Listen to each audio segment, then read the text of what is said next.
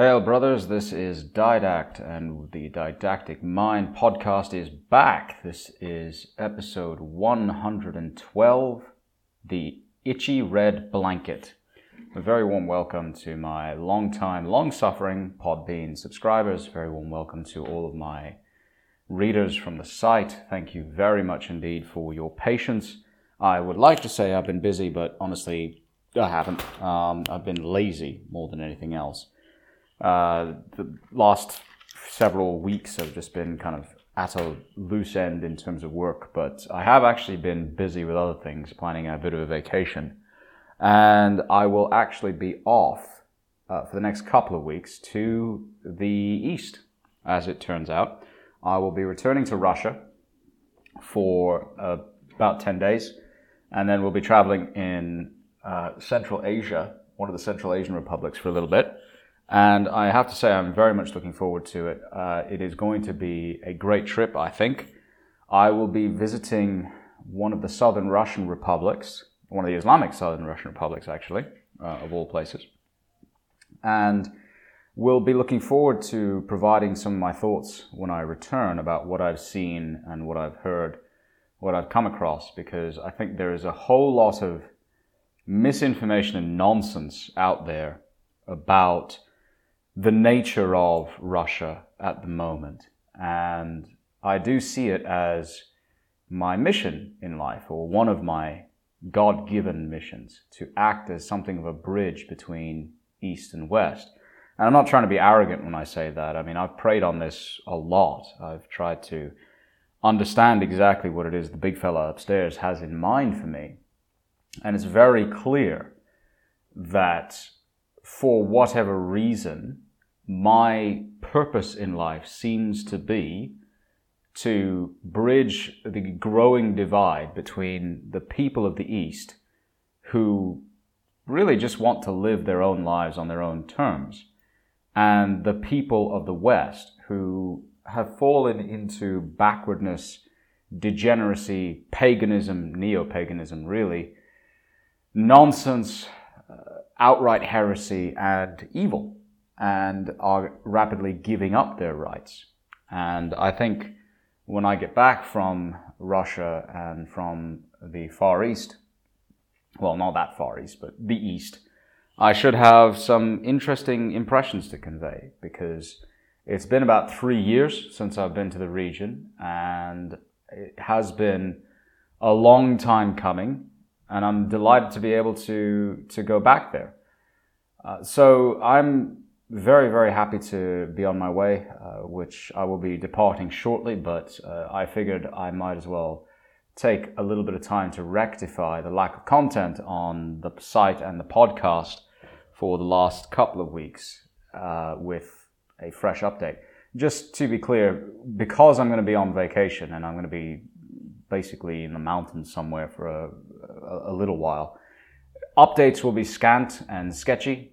It's quite likely the Monday post will, in fact, not be published on Monday, if at all. The Friday posts may follow, they may not, who knows, we'll see. But I am going to be pretty tied up for a little while, and quite happily so. I mean, this is the first proper vacation I've had in 7 months. So I'm very much looking forward to getting out there and doing my own thing for a while. And what I'd like to talk about today is the return of kind of this idea of socialism. The idea of communism is making a comeback, and this, I think, is very foolish and very stupid. And I wanted to address that. And before I get to that, obviously, seeing as how I'm going to be traveling very soon to a part of the world where access to information is difficult and is challenging, this is kind of exactly the scenario for which a VPN is exactly what you need. As I've always pointed out, take a look at Surfshark and Atlas VPN, two solutions I strongly recommend. Once I get back, I'll give you some idea of how easy or difficult it is to access financial products and services when traveling eastwards, because obviously when you go to Russia, Visa, MasterCard, and Amex don't work. So you have to find a way around that, and that is tricky. It is difficult. So I hope to be able to provide some insight into that, and I can, hopefully provide some context and some useful workarounds for those who are interested in making the journey themselves over time.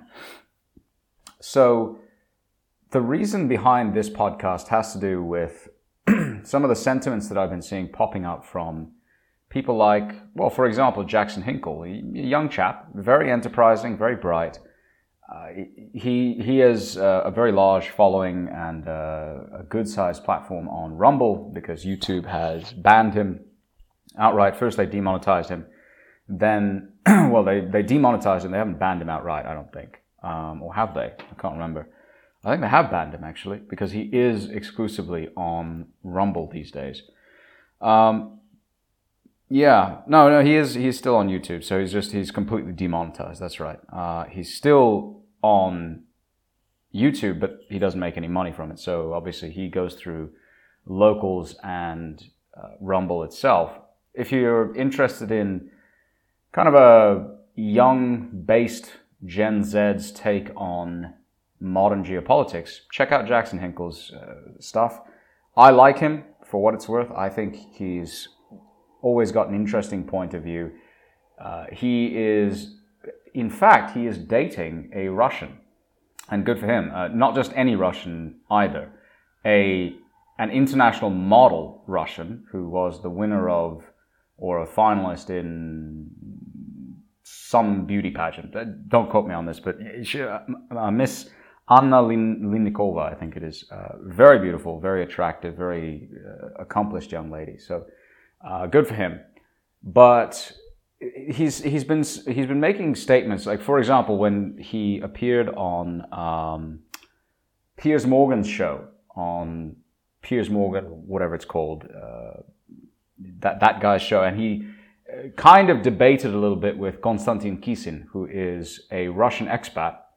He's a comedian who lives in the United Kingdom, and Konstantin and Piers take the view that Ukraine is the innocent in the Banderistan war, that Putin is the aggressor, that Russia is the aggressor, and take the view that there is a whole army of pro-Putin shills like Jackson Hinkle who've popped up because they think they're striking a blow for the counterculture by being pro-Putin and against the West. And of course, they completely miss the point. They completely misunderstand why the war started. Konstantin Kisin himself stated his wife is from that part of Ukraine, from the Donbass region, and she's very much against Russia and what they've done in Donbass. She doesn't understand why Russia's invaded and so on and so forth. He thinks Russia's war is a completely unprovoked war of aggression, and Putin is a madman and a dictator and an autocrat and a tyrant, etc. And Jackson Hinkle appeared on their show, on Piers' show, and Piers Morgan is not someone for whom I have any real respect. He is the establishment shill of establishment shills. He has always been very malleable in terms of his opinions. Now, there's nothing wrong with changing your opinion when the facts change. I've done that many times myself.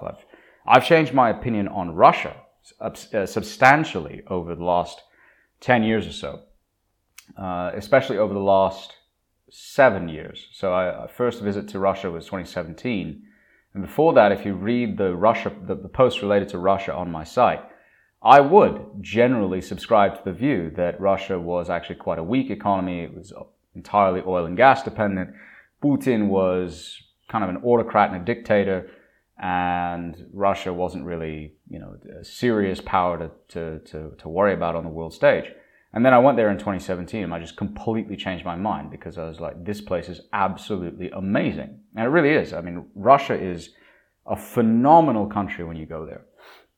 But Jackson came on to this show and just completely demolished them with facts and evidence. He pointed out very clear evidence for Ukrainian aggression against the people of Donbass. Konstantin tried to disparage him, belittle him by saying, well, you've never visited Donbass, you have no idea. Well, okay, well, fine. I mean, this is not a matter of dispute that 14,000 people have died in Donbass thanks to, before February 2022, thanks to Ukrainian shelling of civilian populations in Donbass, the very people they claimed were their own. It is not a matter of debate that neo-Nazis exist in Ukraine, and actual Nazis, not the neo-Nazi LARPing types, the actual Nazis are in there. It's not a matter of debate that far-right, completely lunatic far-right elements exist in Ukraine. It is not a matter of debate that while there are Jews in power in Ukraine, they are also very much in bed with these neo-Nazi elements. None of this is surprising, and yet Piers, as usual, has absolutely no capacity for self-reflection and no capacity for understanding. Frankly, he's a bit of an idiot. I mean, if you've seen what he's had to say about COVID, about the scamdemic, about the plandemic, all of that stuff, about how he criticized people who refuse to wear masks and refuse to obey lockdowns, he is purely a creature of the controlled opposition. Nothing more than that. He's just a loudmouth. He's not particularly bright. He comes across as articulate, but he's really not. And he's a thoroughly mediocre person, and I have no problem saying that. But Jackson on his show took apart Konstantin as well. But then it was in his subsequent comments where he said, where basically Piers and Konstantin accused Jackson, while he was having some connection issues, of being essentially kind of a ultra right-wing, far-right sort of ultra-capitalist type of guy. And he said, no, I'm not. I'm a Stalinist. I'm a communist. I'm a Stalinist. And that made me sit up and go, okay, this is a bad idea. And this is not the only person I've seen espousing these views. If you follow my Telegram channel, you'll see all the channels that I follow because I post content from them all the time. And you'll see, probably on a busy day, you'll see well over 100 forwarded posts from me. And if I'm forwarding about over 100 posts, you can be sure I'm scanning through over 300 posts from various sources. And one of those sources is a channel called Donbass Девушка, which the woman behind it is a lady named Sarah. And if you go look her up, she's there's a piece on her, in fact, if you go to RT. And again, you need a VPN to access RT in the West. I would very much recommend it. Yeah, Sarah Bills. She is the face, or the woman behind Donbass Девушка, and she was a former Navy technician. None of this, I'm not exposing anybody's details. Let's be clear about this. All of this comes from an article from 26th of April, 2023. It's on RT. This is not news. The Donbass Девушка channel has since been rebranded into DD Geopolitics. None of this is news. It's all out there. It's all public. Yeah, it's been out there for a long time. So the reason I bring this up is because on this channel, you'll often see lots of posts that are very pro-communist or pro-communist country in nature. If you look at DD Geopolitics, for example, they take a very strongly pro-China line. They view any idea that COVID did escape from a Chinese biolab as ridiculous. It's heretical because it attacks the Chinese government. Back when, who was it?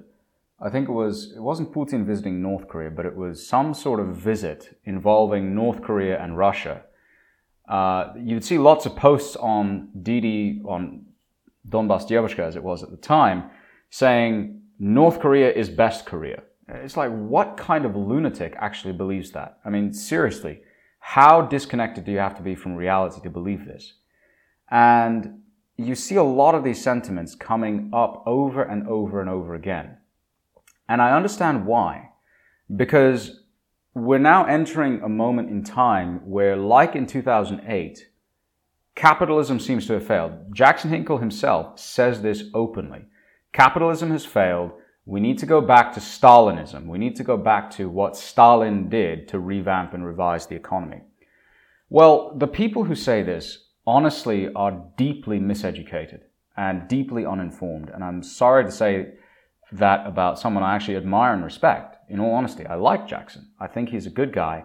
I think he's trying his best to put out the truth as he sees it.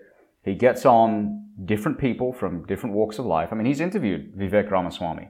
He thinks Vivek is an idiot. I tend to concur, frankly. I think Mr. Ramaswamy's positions on a number of things are just ridiculous, particularly his idea of arming Taiwan and bringing a second amendment to Taiwan is just, it's absurd on its face. But Jackson and others like him, and I want to make it clear, I'm not singling out any one person. I'm just saying this is a trend I've noticed, and these are the people that are most prominent within that trend. People like this say Stalinism is the only way forward. Well, firstly, the people who say this are often the people who have open sponsorships on their channels. I mean, they're the most capitalist people you can imagine.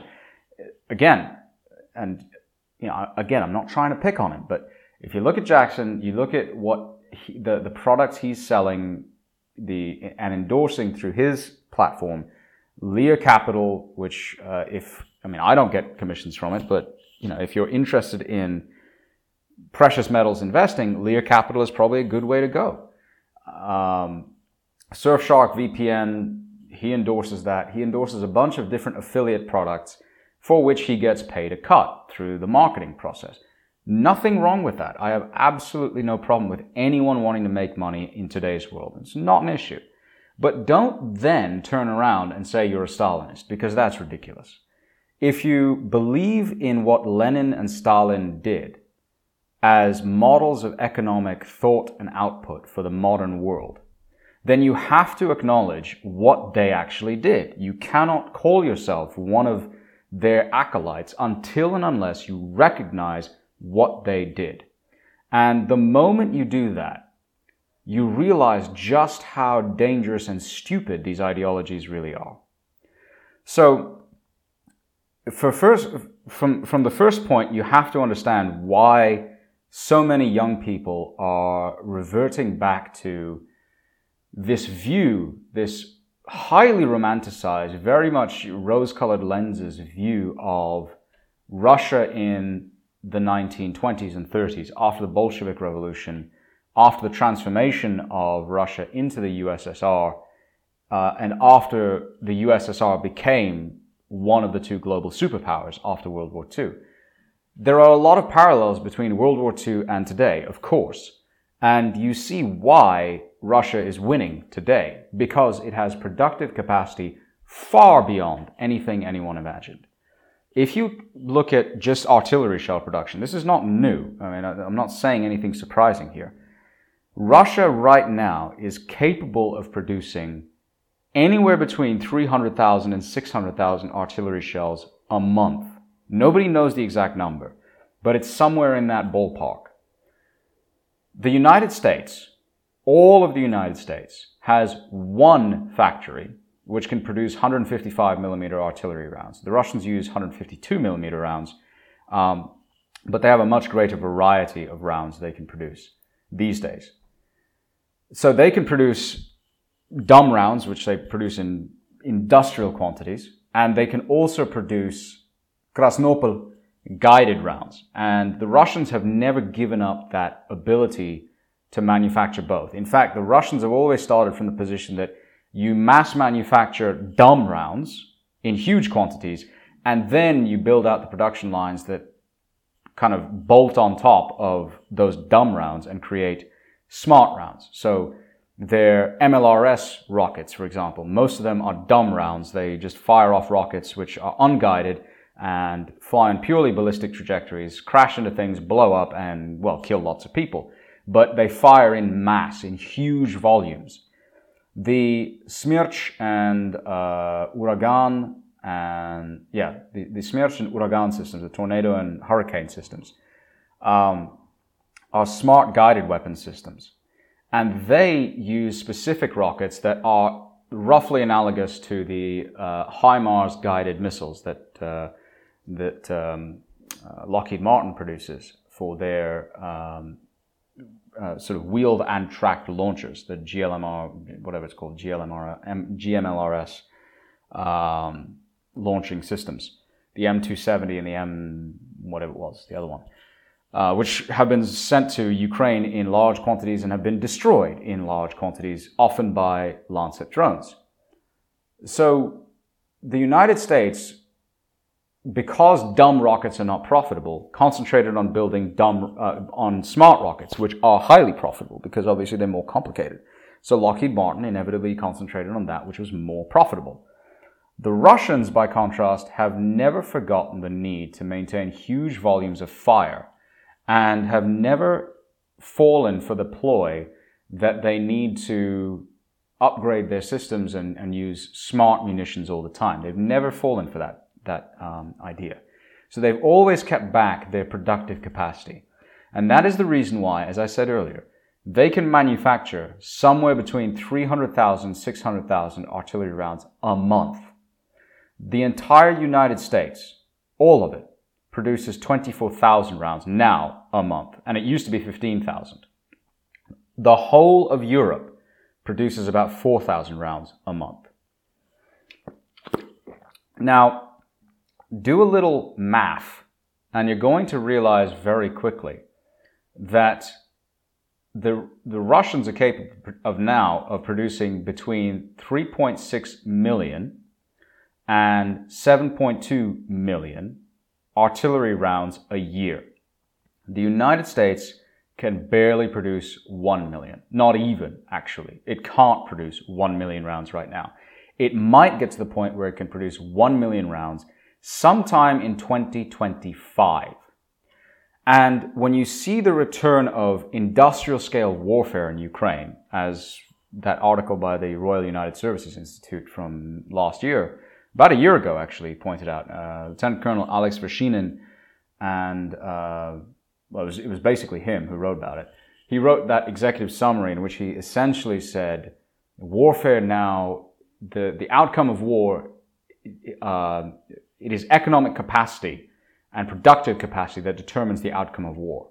Now that never changed. That was always the case. But for 20 years, the West deceived itself into thinking it could win wars through low-intensity counterinsurgency type operations and never understood what real war means. And we're now finding that out. That much is very clear. Well, you can see why people like Jackson Hinkle will look at that and say, clearly the Stalinist model works. Clearly the state-led model works. And we should all adopt the state-led model because look at China. Look at how great China is. Look at how amazing their infrastructure is. Look at how amazing their economy is. Therefore, we should adopt what China does. Give me a second. I'm going to lower my standing desk here. I love standing desks, by the way. If you don't have one, get one. They are tremendously useful. But he never quite... People like him, again, I don't want to single him out. People like him never quite wrap their heads around what Stalinism and Leninism meant for the ordinary person. They can never wrap their heads around what socialism actually means and how it ultimately fails to deliver on its promises. And this is where Jackson and others like him completely misunderstand the reason for Russia's modern day success. They don't get it because they haven't thought about it. So if you look at what Leninism and Stalinism meant, they essentially meant complete state control over all factors of production. Leninism led to complete collectivization of all farming and all industry. And once the Bolsheviks actually won the Russian Civil War, it didn't take very long for the entirety of the Soviet Union at the time to collapse into famine. That's not a joke. I mean, that's exactly what happened. The Soviet Union between 1922 and 24 collapsed into famine and deindustrialization because inevitably the problem with socialism of any kind, it doesn't matter what degree you go into socialism, it doesn't matter how much you try to justify it. The problem with socialism has always been fundamentally a lack of a pricing mechanism. And this is not new either. I mean, Ludwig von Mises over 100 years ago in his, basically his, what was it called? Epigraph or some monograph or whatever the word is. But it was a specific essay that he wrote, and it was called Economic Calculation in the Socialist Commonwealth. It's an absolute classic, and it's well worth reading. And in that paper, he pointed out the problem with a socialist system where there is common ownership of all factors of production and there is no private ownership of land or capital is there is no pricing mechanism. So there is no way to efficiently allocate or distribute goods and services and intermediate stage products that you need to build out more advanced products. It's impossible. Now, you can try to plan your way around it, but you're never going to succeed because your plans can never keep up with the need for price information. It's impossible. And he proved definitively from first principles, you cannot argue with his logic because it is entirely deductive. It starts from an axiom and then just goes deductively down to the impossibility of those calculations, that you cannot calculate or plan your way out of the problem. The Marxist economists of the time tried to refute him by saying, well, what if we just come up with some theoretical prices? Okay, well, what are they linked to? Absolutely nothing. So then why are you surprised when it doesn't work? And this is exactly what we saw with the Soviet Union. By 1924, the failures of Leninism were so severe that Lenin had to back off and institute the new economic plan, which essentially was an attempt to reintroduce some market mechanisms into pricing and industry. And it did work for a while until Lenin died and Stalin took over. And then Stalin started up the 5-year plans. And his goal, Stalin's goal was basically to industrialize the USSR as fast as possible. Now, he succeeded, it is true. He succeeded at delivering enormous factory output and industrial output in a very, very short time. That is a fact. It is a fact that because of Stalin's reforms and his brutality, the USSR was able eventually to build out factories in the Urals, behind the Urals actually, which produced something on the order of 40,000 tanks a year, which is what I think there's a quote from Hitler where he was shocked to realize that the Russians had that level of productive capacity. He was absolutely horrified. And he realized, maybe I made a giant mistake by invading Russia. Now, obviously, there's a lot of theories as to whether Hitler was trying to forestall a Soviet invasion of Europe. There's the icebreaker thesis and so on and so forth. I won't get into that now.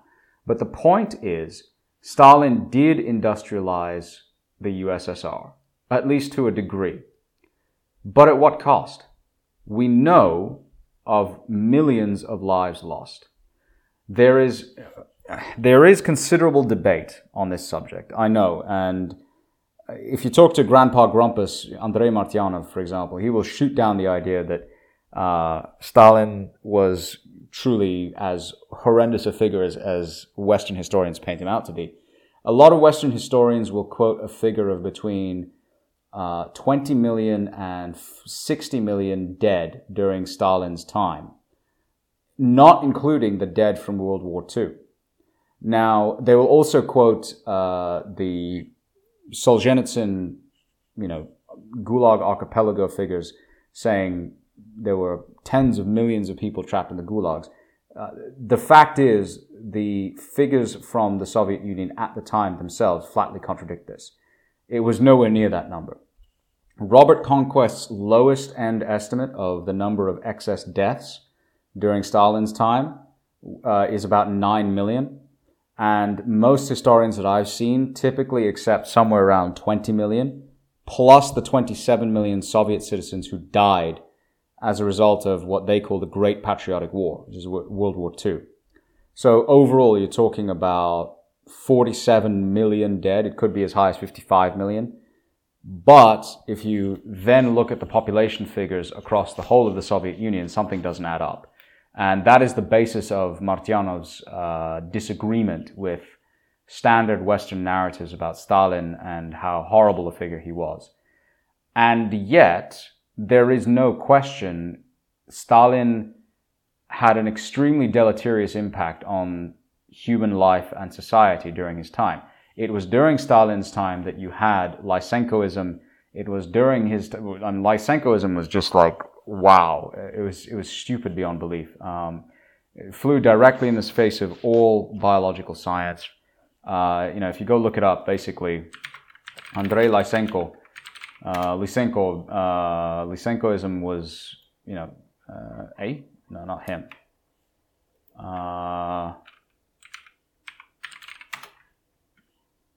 Trofim Lysenko, sorry. Andrei Lysenko is Hunt for Red October, my bad. Trofim Lysenko, this guy was an agronomist whose theories about genetics, he basically threw out all the kind of theories of genetics. And he just made up a bunch of stuff. I mean, he flatly made it up. And you saw this problem endemic throughout Soviet society. You saw it endemic throughout the people reporting on Soviet society. The guy who won that the Pulitzer Prize, whose name I am, of course, drawing a blank upon. I've criticized him repeatedly on this subject. Pulitzer Prize reporter who lied about Soviet famines. I remember this guy's name, but yeah, that's him, of course. Walter Duranty. I keep forgetting his name. It's just so stupid. It's a sign I'm getting old. But, Walter Duranty, he lied openly about the horrendous conditions in the Soviet Union. He said everything's great here, and meanwhile there were actual famines happening in the Soviet Union. There were people starving to death. He lied about the Holodomor, or the Golodomor, as the Russians call it, the Holodomor as Ukrainians do. This is the legacy of Stalin, of starvation, of brutal treatment of the kulaks, of the landowners, the peasants, the peasant level landowners. Extremely rough treatment of the people who actually owned things and were productive and did things. The total destruction of the Russian middle class at the time. Now, that made a comeback after Stalin's death because Soviet society actually underwent a series of very powerful reforms behind the scenes. And Martyanov talks about this in his book, in his first book, Losing Military Supremacy. He talks about how Soviet society changed during the late 50s and 60s into something very different from Stalin's time and much more actually Western-facing than most people realize. But what was the legacy of Stalinism? It was a legacy of colossal failure. And this is the thing that people like Jackson and others of his ilk do not understand. They do not do their homework. And it really annoys me when this happens. If you look at the size of the Soviet economy, the whole Soviet economy by 1985 was about the size, actually smaller than the US economy. Reagan knew this. This is something you'll read in Reagan's War by Peter Schweitzer. Reagan knew from CIA intelligence reports he was getting through Bill Casey and through the analysts working for Bill Casey at the time that the entire economy of Russia, just Russia alone, the Russian SSR, was about the size of California's at the time. And the United States alone could outproduce the entire Warsaw Pact. The Soviet Union couldn't feed itself by 1980. It couldn't. It never really could throughout its history. Look at Russia today, and Russia is this giant exporter of food. It's going to have the biggest harvest it's ever had this year. Look at where it was 30 years ago. It couldn't feed its own people, despite having the most amazing natural resources, the greatest amount of arable land. In Ukraine, they had the Chornozemlye, the black soil, in the Dnieper, around the Dnieper basin. that is some of the most fertile soil on earth. And these people couldn't feed themselves. You would see Soviet officials going from, and Scott Ritter talks about this in his book, Disarmament in a Time of Perestroika. You would see Soviet officials leaving the Soviet Union, going on trips to the United States, expecting to see what the Soviet propaganda told them. Crime in the streets, litter, broken societies, poor people everywhere. And they came back broken men because they were like, I've been to the capitalist world and they are so much better off than we are. They have so much. I mean, even the poorest of their people, even the poorest of their lowest income people, except for the beggars on the street, even their most hard done by people still live better than our average citizens in the Soviet Union. And they came back just shattered. They couldn't believe what they'd seen. That was why the Soviet system collapsed, because it was a system beset by contradictions. Stalinism didn't work. That's why Khrushchev and Brezhnev essentially had to reform away a lot of that nonsense. Now, what did Stalin do right? Well, he developed an incredibly powerful Soviet military. That's true. However, the roots of Soviet military success did not come from Stalin's time. They came from the long history of Russian success in war. Keep in mind, Russia has been a cultural or a country civilization since basically 862 AD. I mean, okay, you can argue about the dates, yeah, fine. You could say, well, it's more like 900 something. Moscow is about a 960-year-old city, something like that. Whereas Novgorod of Prince Rurik dates back to 862. Now, Novgorod of Prince Rurik and his wedding to Princess Anna of the Rus, that is the foundation of what we would call Kievskaya Rus, the Kievan Rus, which were the predecessors of all of the various Russian states, including, well, Malorossiya, Ukraine, effectively. So the point is that entire 1,000-year history has been one of near constant warfare. The Russian General Staff has been in existence for longer than the United States has as a country. So the notion that Russians don't know how to make war is stupid. I mean, the Red Army inherited priceless lessons from the Imperial Russian Army. It inherited a lot of bad doctrine, but inherited tremendous amounts of good doctrine. I mean, it's a fact that when Napoleon waltzed into Russia and came to Moscow, after the mauling that he received at the Battle of Borodino, I believe that was before. Yeah, actually it was. Because Napoleon occupied Moscow in, I think it was 1812. So 14th September to 19th October 1812, and the Battle of Borodino was earlier than that, I believe. 7th September. So Kutuzov essentially had to stop Napoleon. He had to delay Napoleon and allow the people of Moscow to kind of pull out from the city. And it was very much a Pyrrhic victory for Napoleon. But when Napoleon actually got to Moscow, he discovered to his shock and horror that the Russians, and from Borodino itself as well, he discovered to his amazement, to his horror, the Russians had more artillery pieces than he did. Napoleon was not used to this. He did not understand how that was possible. Well, the Russians have long regarded artillery as the god of war. They literally call it that. Artilleria Bog Vojny. Artillery is the god of war. That's actually what they call it. Or the queen of the battlefield. That's another name they use for it. So, artillery systems are not new to the Russians. The idea of producing stuff, of outproducing your enemy, is not new to Russians. This has been part of their philosophy of war for decades. So it is very important, actually centuries. it is very important not to misunderstand the source of Russia's strength today. And in case you need more of a reminder as to why socialism is such a terrible idea, let's take it from the man that people like Jackson admire so much. I admire him too, Vladimir Vladimirovich Putin. And here's what he had to say. Знаете, у нас говорят,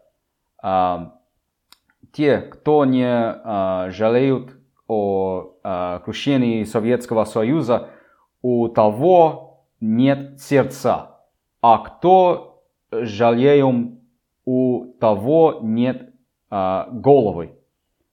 What did he just say? You know, they say about us, of us,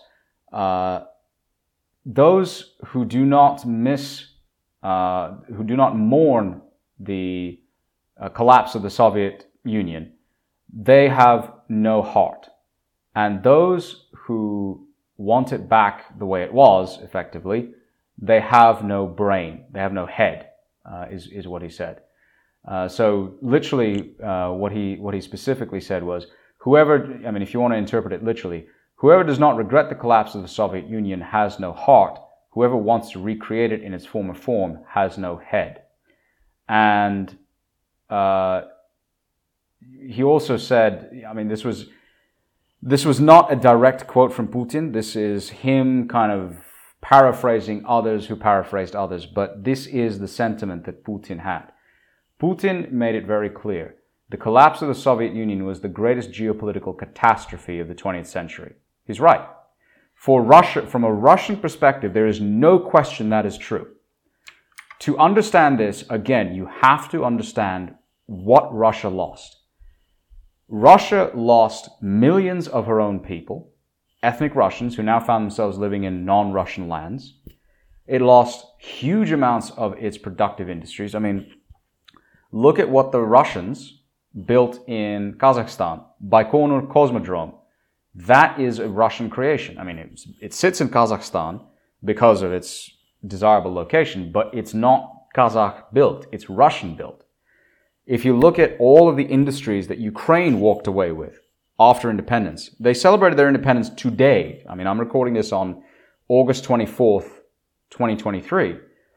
They declared independence on August 24th, about 30-some years ago. They walked away with so much by way of productive, capable industries, it's not even funny. If you compare the size of East Germany's economy, actually all of Germany's economy, with the economy of the Ukrainian SSR at the time, they were about equal, roughly speaking. Ukraine had by far the greatest productive potential of any country in mainland Europe. That's not a joke. Go look it up. The level of productive capacity they had, the level of electricity generation, coal generation, oil and natural gas reserves, arable land, gas transit capacity, wheat production, everything. They had everything you could imagine for the purpose of building a manufacturing superpower. And look at what Ukraine is today. They were building, the Russians were building aircraft carriers. They were building Kiev-class and Ulyanovsk-class, whatever it was, what's it called? Drawing a blank again. They're not Admiral Gorshkov, Ulyanov-class carrier, I believe it was, but it was, the Soviet-class Ulyanovsk carrier. Yeah, they wanted to build that Ulyanovsk-class carrier, which was a nuclear-powered supercarrier, but never actually happened. It got scrapped. And then there is another aircraft carrier. Admiral Kuznetsov. I keep forgetting this. It's so annoying. Admiral Kuznetsov. There were several of these carriers built. And this was the Kuznetsov-class carrier with the ski ramp, several of which one of which was built and then sold to scrap, another which was sold to China in basically, barely functional form, and they've now rebuilt it into the Liaoning. The Ukrainians sold that unfinished hull, and Varyag, That was the original ship Variag, which was then sold to China and is now the Liaoning. And the Kuznetsov class carrier, like the only one, Admiral Kuznetsov, serves in the Russian Navy today, but it's riddled with problems. I mean, it has so many faults, it's not even funny. It spends huge amounts of time in dry dock just because it's impossible to use. But the point is, the Russians were building those in Kiev's shipyards, in the Nikolaev and Kherson shipyards. They were building enormous vessels that could compete with anything the West had except the Nimitz-class supercarriers. That's how much industry Ukraine had. And that's what Russia lost. And it's not just Russia that failed in implementing any kind of socialist paradise. It's not just Russia. So when people come along and say, capitalism has failed, we need Stalinism to replace it, you really have to look at them and say, you don't know what the hell you're talking about. Because if you look at the track record of this philosophy, anywhere it's been tried, it's always, every single time, led to failure.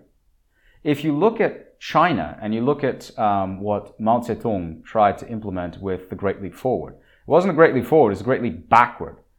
20 million people, at least, died of starvation because essentially instead of focusing on agricultural techniques that worked, tens and hundreds of millions of Chinese people went out and tried things that didn't work. They uprooted the workforce, and instead of having people planting food in the fields, rice and other agricultural staples, they had them building backyard furnaces to produce iron because the target was to produce more iron than the United States could. Well, in the first place, that was stupid because, you're just measuring yourself on one axis of success. And in the second place, the only thing that resulted from most of those furnaces was very, very poor quality pig iron. It bent, it wasn't formed correctly, the raw material wasn't useful, you couldn't use it to produce higher quality steel. It was useless. So huge amounts of resources went to waste for no good reason, and millions of people died.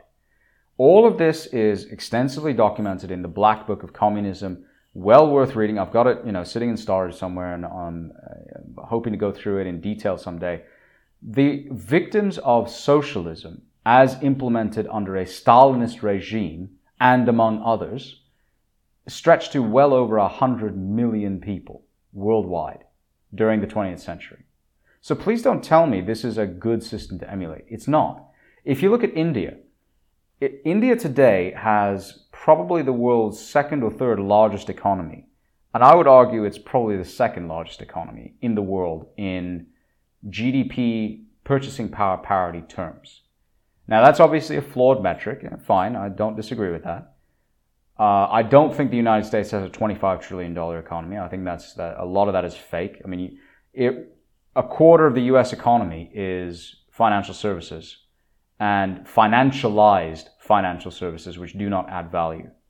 So once you strip out the effects of debt and all the other problems associated with debt, the true size of the U.S. economy is much, much, much, much, much smaller. I mean, it's probably on the order of 15 trillion US dollars in terms of what people can actually buy without the use of debt and credit. China's economy is well in excess of that. I mean, well in excess of 20 trillion. But they also have a serious debt problem. So obviously you have to dial back that amount with accounting for the debt and the constraints that imposes upon consumption. With India's economy, it's a very young economy. It's a very rapidly growing economy. It's young in the sense the workforce is young. And that economy is easily $10, $11 trillion in PPP terms. So we're talking an enormously powerful economy. And yet, in 1991, or in the early 90s rather, India essentially ran out of foreign exchange reserves because it couldn't defend its rupee anymore. The policies of socialism, of closed autarky, had failed. Socialism didn't work. I mean, part of the reason why India has so many poor people to this day, why it's still held back by this enormous inertial mass of extremely poor people, is because of those socialist policies, because Nehru and his successors decided they didn't want capitalism, they didn't want a market-driven economy. Now, there's nothing wrong with a market-driven economy with a generous welfare system. You can have that, but you have to have open liberal trade policies to do it. The Scandis are able to do that. They have very generous social welfare systems, but they have a very open market economy as well. You can have both. You can have a relatively closed economy with a reasonably sort of intact social safety net. Russia has that. With a relatively low tax rate, Russia has that too. But to do that, you have to have a very, very powerful resource base. And you have to have a lot of technical know-how. You need to have a very highly educated population. You need to have a lot of the benefits that did come out of the Stalinist regime. And I'm not saying Stalin's time in power was all bad. A lot of the greatest technical achievements of the Soviet Union, a lot of the knowledge, the education, the learning came from that time period. However, it's also worth pointing out, Russia, Imperial Russia, was a very, very highly cultured and accomplished society. So it's not like Stalin was starting from zero. He wasn't. Contrary to the myths, he was not starting from scratch. He actually had a tremendous accumulated base of human capital and economic capital to work with. And he built the Soviet Union out of that. But in the process of doing so, the Stalinist philosophy ended up causing enormous suffering and enormous economic damage. And we should by no means seek to emulate that. It's a terrible idea. If you look at China, what is China today? China today is not actually a communist country and hasn't been for a long, long time. People really need to get it out of their heads that China is a communist country. If you strip away the emotive language around the term, the proper term for Chinese economic and political structures today is actually fascist. And again, you have to avoid the loaded language. I understand why people react to it, but this is the truth. In a fascist system, essentially the state controls all factors of production, but private enterprise, private property ownership is encouraged. And you have the opportunity to put state-owned land to private use. So the state essentially acts as the lessor for the land. And the lessee is the private individual who builds factories and offices and shopping malls and, stores and what have you on top of that land.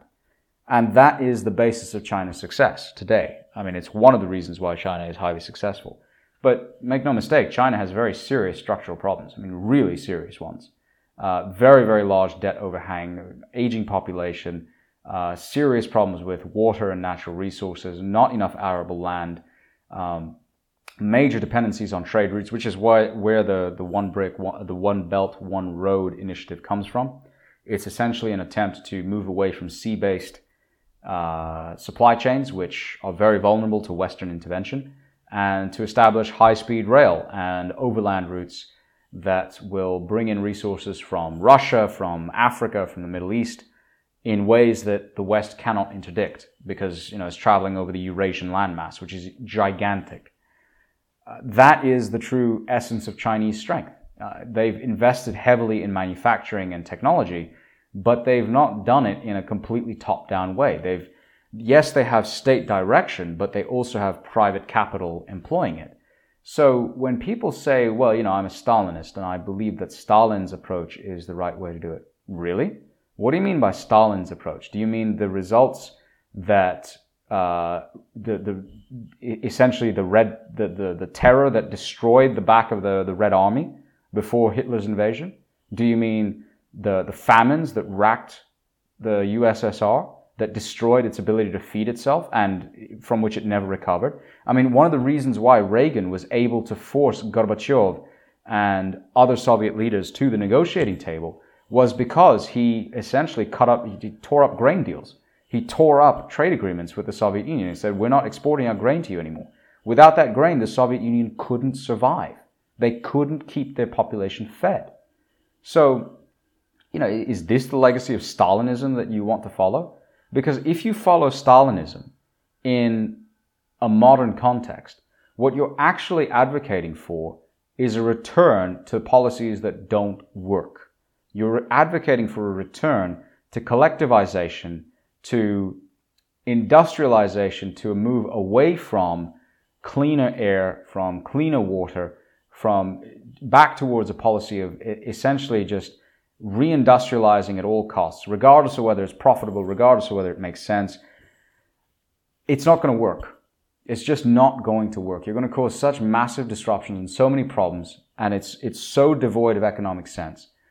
Now, why does Russia make it work? Well, Russia makes it work by essentially maintaining state control over resources while using private enterprise and private capital to make things happen. This, again, is not new. It's not my idea. It's not my analysis. If you go to a post that I wrote about a year ago called The Evolution of the Neo-Tsar, I actually looked at the introduction to his PhD thesis in economics. And you can find it online. It's translated.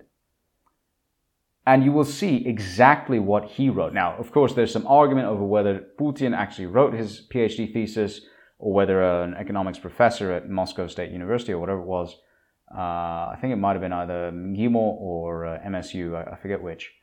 But it may have been a professor who ghost wrote it for him. Okay, fine. Maybe it was ghost written. Maybe Putin didn't earn a dissertation award. Well, look at what he actually, or whoever, wrote. If you actually read the thesis or the introduction, it's exactly Russia's modern policy. State control of assets managed by private capital. That's all. And that is the secret to Russia's success. This is not Stalinist. This is not, it is not communist. It is not socialist. It is, again, you'll have to excuse the term, fascist. And Russians will react violently to that. I understand why.